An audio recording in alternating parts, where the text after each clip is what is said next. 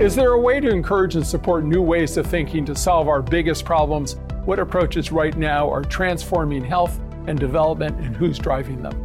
The way that we work is focusing on policy and advocacy.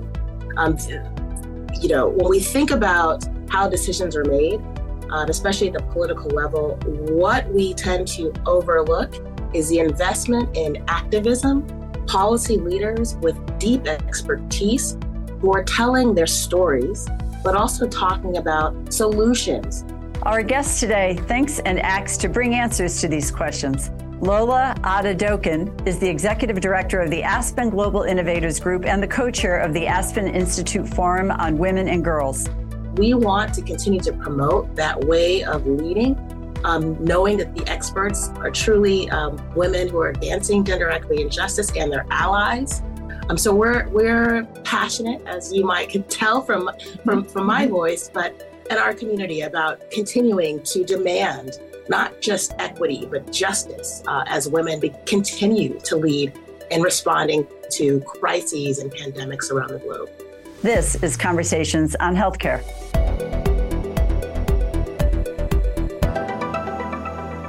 Well, Lola, welcome to Conversations on Healthcare. It's a privilege to be here. Oh, that's great. We're so glad to be with you at the Aspen Ideas Health and hear you speak about the Aspen Global Innovators Group, which is a policy group of the Institute.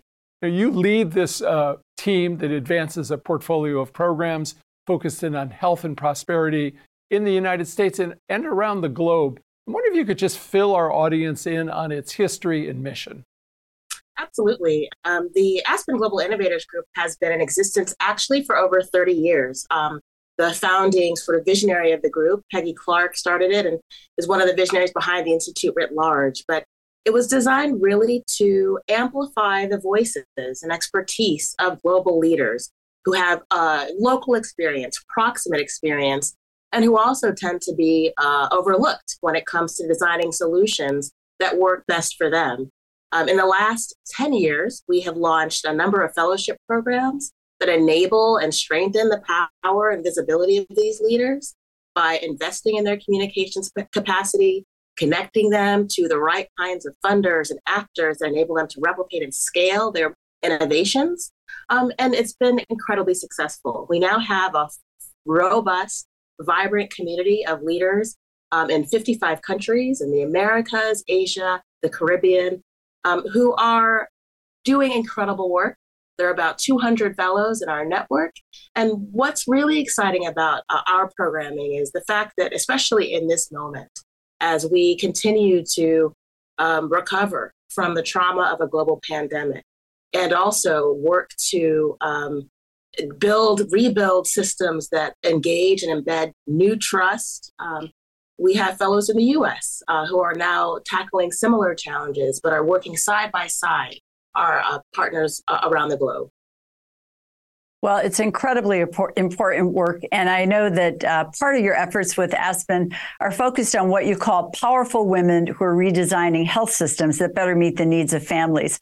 I'd love for you to talk a little bit about I'm sure everyone is completely an individual, but what are some of the common traits that you see, or maybe some of the common backgrounds, pathways? Is there a theme that you see there with the group? We know that engaging women leaders authentically will result in improved and accelerated solutions to challenges. We know that because women are actually at the front lines all the time in crisis and in the day-to-day services. We know that women make up the majority of the healthcare workforce globally. And we see the impact of that. However, what we do see, and that what we're working on tackling through the Aspen Forum on Women and Girls and with other partners at the Aspen Institute, is ensuring that women's leadership rises to the top. What tends to happen is that leadership tends to be, again, overlooked and ignored, and the way that they lead. So I want to sort of narrow down on that. The way that women lead is different. And the skill sets that they bring are now becoming more valued. We used to call them soft skills. These are characteristics of empathy, of compassion, of being flexible and adaptable, and of bringing community together. in ways that are authentic. And so we want to continue to promote that way of leading, knowing that the experts are truly women who are advancing gender equity and justice and their allies. So we're passionate, as you might could tell from my voice, but in our community about continuing to demand not just equity, but justice as women continue to lead in responding to crises and pandemics around the globe. Well, those are so fundamental to a fair and just society. And speaking of challenges, there are numerous legal and political challenges to progressive thinking. And you've written in your annual report, and I wanted to quote, that the Supreme Court's recent ruling contradicts the idea of equality in the United States Constitution by denying women and girls the ability to make their own decisions about their bodies and families and threatening body sovereignty. Wondering, how are you navigating these times, including the headwinds against equality and equity efforts? That's a great question, and it's of chief concern to many of the leaders in our group. So the way that we work is focusing on policy and advocacy. When we think about how decisions are made, especially at the political level, what we tend to overlook is the investment in activism, policy leaders with deep expertise who are telling their stories, but also talking about solutions. Mm-hmm. And so for the work that we do, we really are working to speak from places of privilege. Where I sit at the Aspen Institute is a place, an institution of privilege, to work alongside those who have been in the fight for decades, to align with them and use our resources and use our platforms to advance this policy agenda. And finally, I'd add, this is a global problem, and one of those challenges that now the U.S. is humbled to work alongside other countries that have similar reductive policies. And that is why we work community to community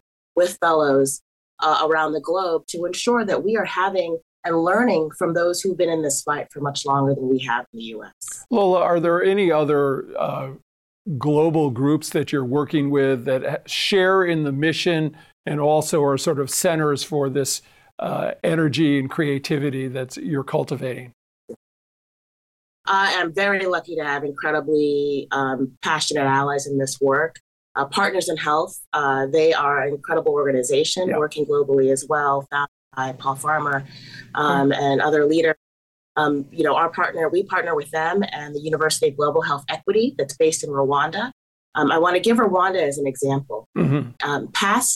After they recovered from the genocide, or as part of the solution, they made very clear policy commitments to ensure that women's leadership was embedded in every sector of government. If you don't make it a policy, it will not happen. And they have showed that they can actually change the demographics and change outcomes. Mm-hmm. So they can tell a full story and a through line around gender equity and justice that we're incredibly proud of. And other organizations I'll just name, Global Health Corps, another leadership development organization and ally in our work. And there are many more, but we know that we are not alone in this work. We know that we have to partner with academicians, with policy and advocacy organizations, and with senior leadership at the government level. So we partner with anyone who has a voice and who is committed to this work and ready to face the backlash. Wonderful. Well, I think it's an incredibly impressive part of the work that you're making sure local leaders are at the forefront, that they're the ones designing solutions that work for their local populations.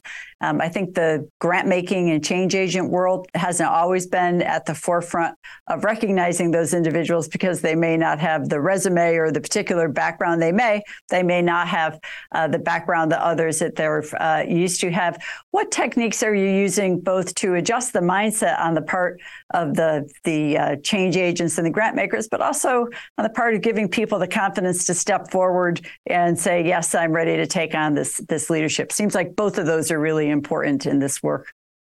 They are. Part of it is standing strong and being clear about our commitment, and also being willing to give cover to organizations that may not be in a position to speak loudly around these issues, but we can on their behalf. So we do a lot of that work where we will, and I will, use our voice to write, to speak on key platforms about the centering of women's expertise in all areas. And I'd also note that in the funding community, we engage in a lot of thought partnership and thought leadership. And we lean into those who've been fighting this fight for us and their wisdom and expertise. We've contributed to a number of reports that have been impactful and bringing people along, other partners who wouldn't stand as strong in the issues. But with the data matters. So we're working very closely with other partners who are helping us inform that data. One partner who I have to name is Peggy Clark, who leads the ICRW, which is focused on research related to women globally. And she's been an incredible contributor to all the data it takes to convince people around the globe to really start to change the way that policies are both designed for women and also implemented. Well, she's a great leader. We're seeing the federal government taking this approach that the U.S. Agency for International Development now stresses the need to shift power to local actors and the need for inclusive development lens. Do you think the entire Western nonprofit sector is accepting this perspective, or is there some, let's just say, resistance? That is a great question. I think I'll start with the intention. And I think the intention for a lot of federal agencies and global donor agencies is there. The challenge is really a fundamental question of trust. One of the questions we get is, well, how do we know this organization can really do the work? How do we know that they can absorb our dollars? How do we know that they can achieve the outcomes that they say that they can achieve? And so the way that we work is to serve again as that covert support and advocate for these local organizations. It's all about implementation.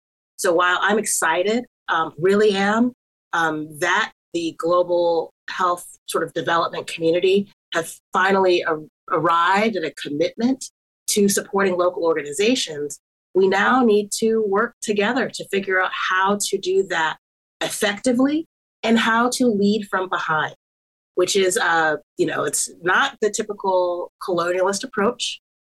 This is requiring a step back and a rethink of what support really looks like.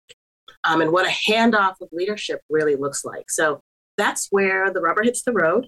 And we're engaging with a number of implementing partners around the globe who are tackling bravely this recalibration of where they fit.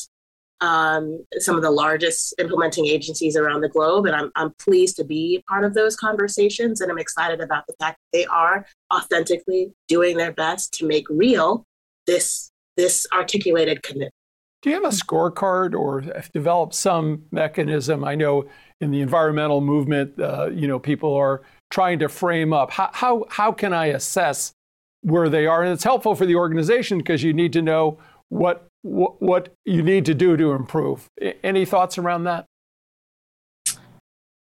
I do have thoughts. So, of course, there are the Sustainable Development Goals, which are a helpful framework and guide for governments and parties to sort of align themselves around. Aspirational, but some realizable goals. With that said, I think, again, this leans into valuing other ways of knowing, knowledge, and expertise, and trusting organizations that have already proven themselves. They may not use the same metrics that have been designed typically in the US and in Geneva and in places that are not close to where the work is. However, they have evidence of impact.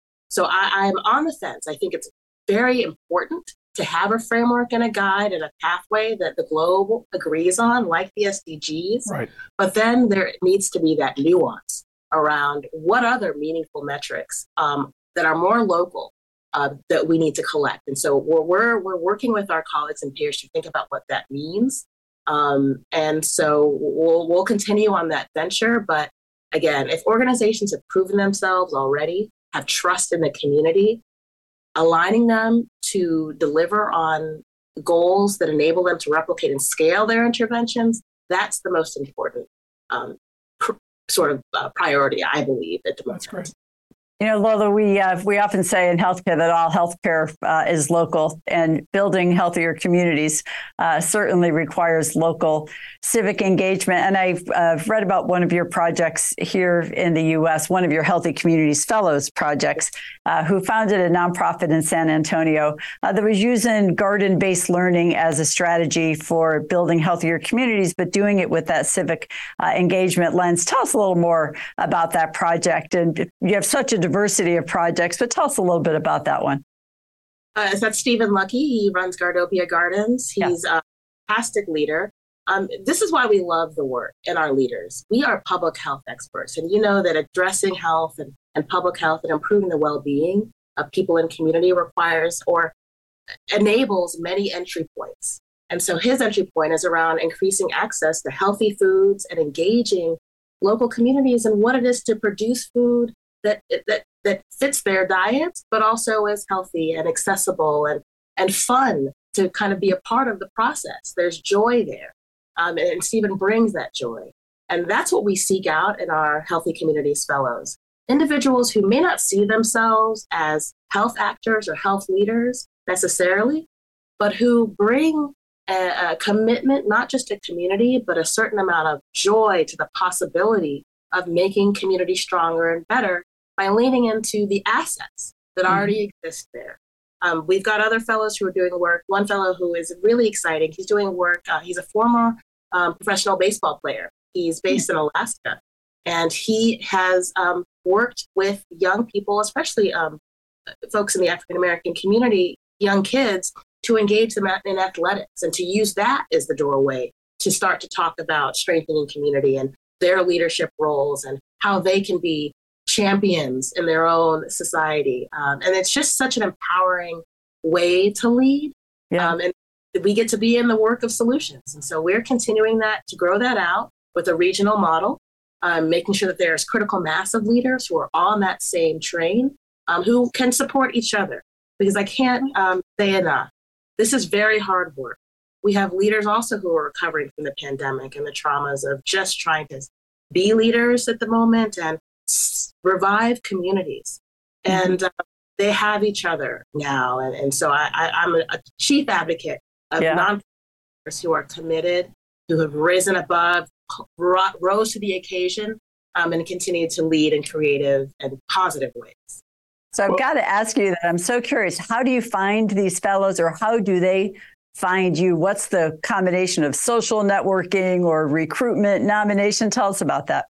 Great question. So we rely heavily on our network of fellows to nominate. That's our first and foremost.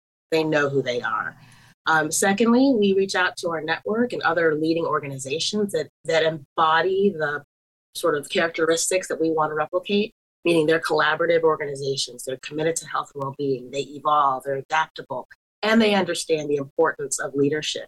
So we reach out to organizations like that. And then we're always on the lookout. We, as you know, are committed to equity. So if we know people or their names, we are reading the news, my whole team, we're very much looking out for new, or not necessarily new talent, but talent that's been overlooked. So we're reading and watching and keeping ourselves abreast of the change makers around the globe who could benefit from, a connection and a partnership with the Aspen Institute. Well, I want to talk a little bit about measurement as well, but before that, Margaret and I just got back from San Diego, where we're at a meeting of all of the health centers in the country. And fundamental to their organization is that the majority of their board members are patients themselves. And you just see this upswelling of leaders all across the country representing the 31 million patients that are seen. Majority are from diverse communities, almost all living in poverty, but drawing from that strength is so critical. But I do want to focus about the nonprofit sector that doing good isn't enough, that we need to show measurable outcomes that really, what's interesting about Healthy Community Fellows is that they're tackling problems from all angles: technology, food recovery, food access. How do you go about measuring outcomes with such diverse approaches? That's a great question. So I'll start with, that is not our mission. Our mission really is, they've already proven themselves and their impact, meaning we've read their reports. We talk to other trusted members in that community that know that they've experienced measurable improvements in the community well-being sort of marker. And those metrics vary, as you noted, from community to community. What we are working on doing is ensuring that when we tell the story of a fellow, that they are able actually to tell their own story of impact and naming the metrics that mean the most to them and the ways in which they work that enable them to have that impact. So it's very individualized. With that said, there are key themes, as you know. The fact that there is representation on their board that looks different than your typical nonprofit, that the leadership of their organization is creating a hiring plan and strategy that is more representative than sort of standard nonprofit partners, and that they are continuing to grow and scale their programming in ways that are valued and responsive to community demand. So that's what we're looking at. But again, it's a bigger conversation to have with federal partners so that they can start to embed some of those metrics in their own efforts, because a lot of money gets wasted at the levels and misdirected only because there are favorites. Let's be honest, in this world, and those favorites tend to dominate the conversation. So what we're aiming to do is position these organizations in front of our national, state level partners so that they're also on the short list for high quality programs and projects that are proven and that need that extra investment to start to codify metrics that matter at the local level. Well, Lola, I wonder if you could also speak a little bit to the people maybe coming up behind the fellows that you have, the next generation of innovators, perhaps. And I'm really curious, and I think any of us who've been fortunate enough to be in fellowships that foster leadership might also say that there's a skill set around innovation, right? How you take that brilliant idea, actually make it work in practice, move it forward. Have you, as part of the Fellows program, developed sort of a curriculum around that, around teaching people how to innovate or to go back and help others? Some people do seem to come to it somewhat naturally. Probably most of the humans need a little more skill building to actually go forth and innovate. Tell us how you're approaching that. That's a great question. We do have a curriculum in our fellowship program that enables our fellows to, again, deliver on their vision of innovation, whatever that concept is. Typically, their idea is already in motion, but having access, for example, to an executive coach, as well as a media coach, and someone who can help them respond to other technical requests along the way, that's kind of the support that we offer. We also are committed to this. This is why many of our successful selected fellows come from our existing pool, meaning that nominees, their names come from that pool because they understand and they serve as a support network locally to enable the fact that, to enable them to continue to innovate, if you will. And I want to pause on the word innovation because typically, when we think of innovation at the highest levels, we think of tech innovation, digital innovation. And in our fellows group, much of the innovation is in the how of delivery, not just creating a nice flash in the pan technical innovation that can't be scaled without multi-million dollars. And so I want to sort of remind the health community that innovation, new technologies, critically important. But unpacking the how of reaching people and ensuring that those innovations are reaching those that need it the most, that's really where more emphasis needs to be focused on. and more dollars in the how and less of the what. Well, let me pick up on that theme of innovation, because early in your career, you co-founded Boys Speak Out, which is a nonprofit organization with an emphasis on emotional literacy for middle and high school boys. How does that program work, and what results have you seen? Yes, that was an incredible program to lead and be a part of. It came out of the fact that at that time, this was, I'll say, 2007, 2008, and earlier, there was a lot of investment in girls' leadership. There was a lot of understanding that girls needed support. With that said, there was so little said about the need for boys. This is work we were leading in New Hampshire and the surrounding states. That's where we launched. And we just wanted to ensure that boys had a space, a safe place to articulate their own experiences and to find that championship and support that was needed for them to thrive.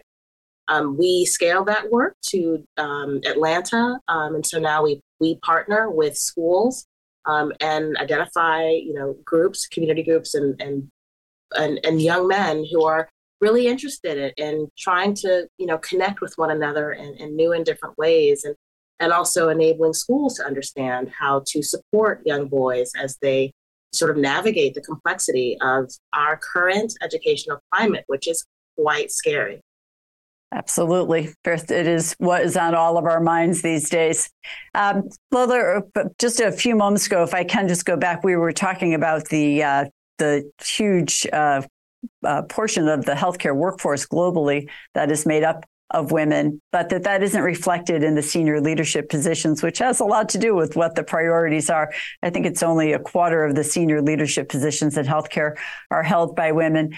How are you focusing on that through your work and looking to change that? I appreciate that question. First and foremost, I believe in walking the walk. So I am, within my own team, making sure that we are investing in recruiting women leaders early in their career and growing in their career, and trying to understand what supports they need to thrive. And then within our community, we remind our fellows all the time that we will not succeed without a centering of gender equity in our work. Gender, racial, all sort of equity moments, but gender specifically. So when we note growth within organizations, we ask those questions. What's your priority? How are you responding? What are you explicitly doing? How are you telling your story around advancing gender equity in your own work? And then at the highest levels, I've had the privilege of being at global tables and other sort of national leadership tables and serving on boards where I ensure to bring that voice and that centering to all of the decision-making tables. Well, Lola, thank you for joining us, for the voice of empowerment that you bring to your work. And thanks to our audience. Be sure to go online to chcradio.com to sign up for email updates. Again, thank you for being with us today. Thank you all. Thanks for listening. This copyrighted program is produced by Conversations on Healthcare and cannot be reproduced or retransmitted in whole or in part without the express written consent from Community Health Center, Inc. The views expressed by guests are their own, and they do not necessarily reflect the opinion of Conversations on Healthcare or its affiliated entities. 50 years ago, a small band of idealists set out to change their community. Peace and Health is the story of renegades, innovators, caregivers, and community leaders who discovered that change is possible. Peace and Health, available now. Available now.